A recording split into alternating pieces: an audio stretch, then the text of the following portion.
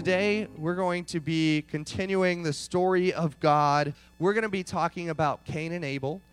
We're going to recap just a little bit. The first week, Joey talked about creation and how God made the world, and it was good, and it was whole, and it was right, and everything was amazing. And then the second week, God made humans as in his own image, showing the world what God is like, because they're in the image of God, and he gave them dominion over the earth. And then the third week, Adam and Eve fell into sin.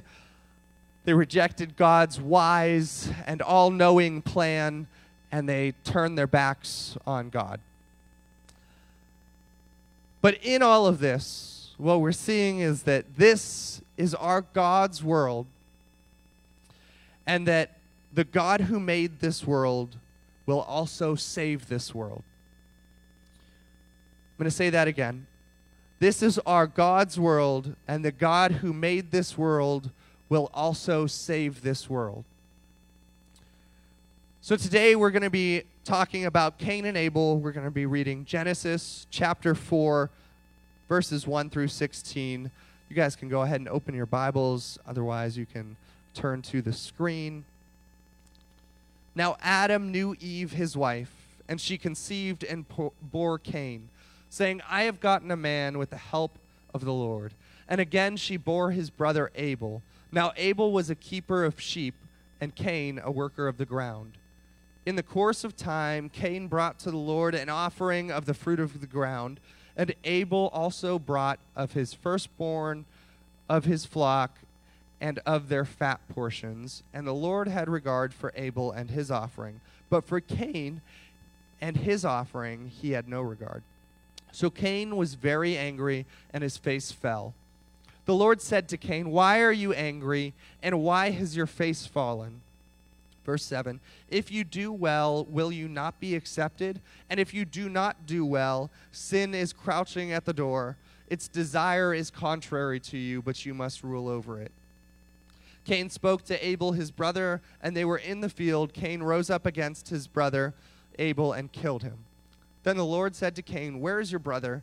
He said, I do not know. Am I my brother's keeper?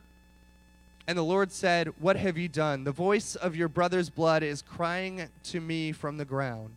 Verse 11, and now you are cursed from the ground, which has opened its mouth to receive your brother's blood from your hand.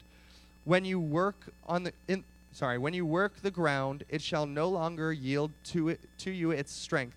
You shall be a fugitive and a wanderer on the land. Cain said to the Lord, my punishment is greater than I can bear.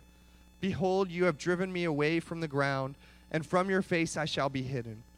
I shall be a fugitive and a wanderer on the earth, and whoever finds me will kill me. Then the Lord said to him, not so. If anyone kills Cain, vengeance shall be taken on him sevenfold. And the Lord put a mark on Cain, lest anyone who found him should attack him. Last verse, then Cain went away from the presence of the Lord and settled in the land of Nod, east of Canaan. So many of us are familiar with this story. We know Cain kills Abel. It's the first murder in the Bible. These are the offspring of Adam and Eve. The first thing that I want to mention today is that sin will often take you further than you wanted to go. You see, when we see Cain, we see that he sins and it's terrible. But Cain wasn't expecting the response that God had. Cain didn't realize that God was going to cast him from his presence and that he would be a wanderer on the earth. First of all, I see myself in Cain quite a bit. For starters, his willingness to just jump right into sin, right? So we see in, I think it's verse 7, it might be verse 8. Verse 7, God says, sin is crouching at your door, but you must master it. And verse 8, with like literally no segue or anything, it just goes straight into, So Cain kills Abel. Right? How many of us, that's us? It's like God tells us something and it's just like, boom, like I just went right against it. Like I'd like to think that there's often this like deep internal struggle and like this long like segue between, but it's like the next verse, right? Like I know I'm not supposed to do it, but I do it anyway. We see that in Cain, but we see it in ourselves. Can I tell you, because most of us, hopefully all of us, haven't murdered anybody, we frequently look at Cain and we don't think anything of it. We think, I want to be like Abel. But the truth is, most of us are much more like Cain, presenting crap sacrifices to the Lord that he rejects, and then we get mad at God and others because of it.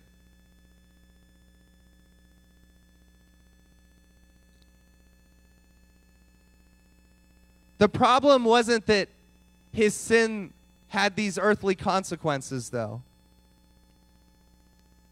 It wasn't like he got thrown into jail or somebody else came and avenged Abel. But what happened was that his sin drove him from the presence of God. That's where the story ends. The last verse says this: Then Cain went away from the presence of the Lord.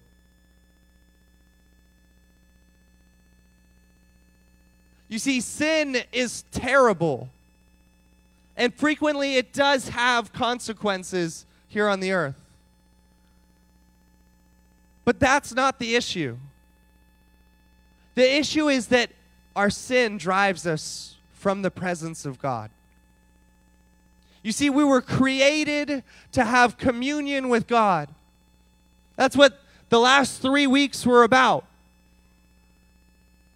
That Adam and Eve walked with God in the cool of the day. And when they fell, they were driven from the Garden of Eden. When Cain sins, he's driven away from the presence of God.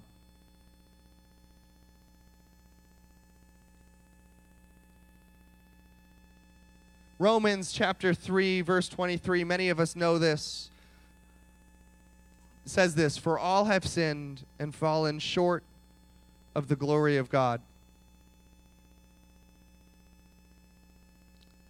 Romans 6:23 says this: For the wages of sin is death, but the gift of God is Christ Jesus our Lord. Is eternal life in Christ Jesus our Lord.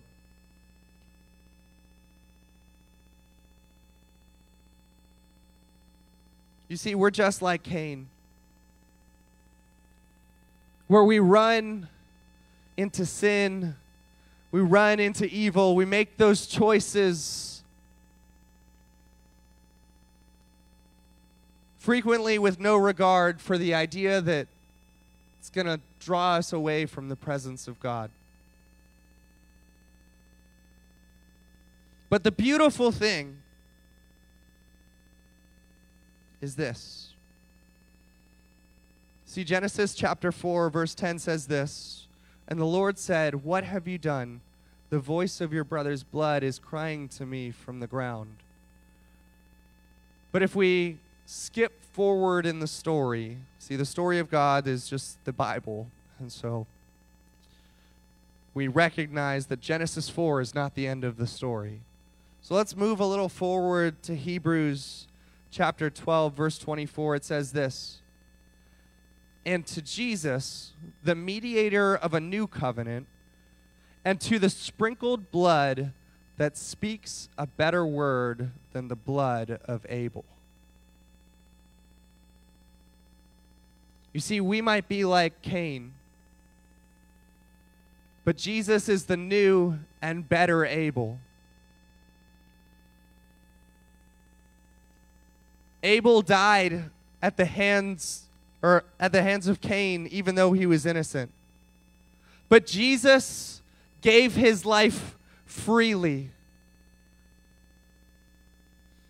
Abel His blood cries out for judgment. But Jesus' blood cries out for mercy. You see, when Cain killed Abel, Abel's blood cries out for vengeance, cries out for judgment. But you and I, we're like Cain.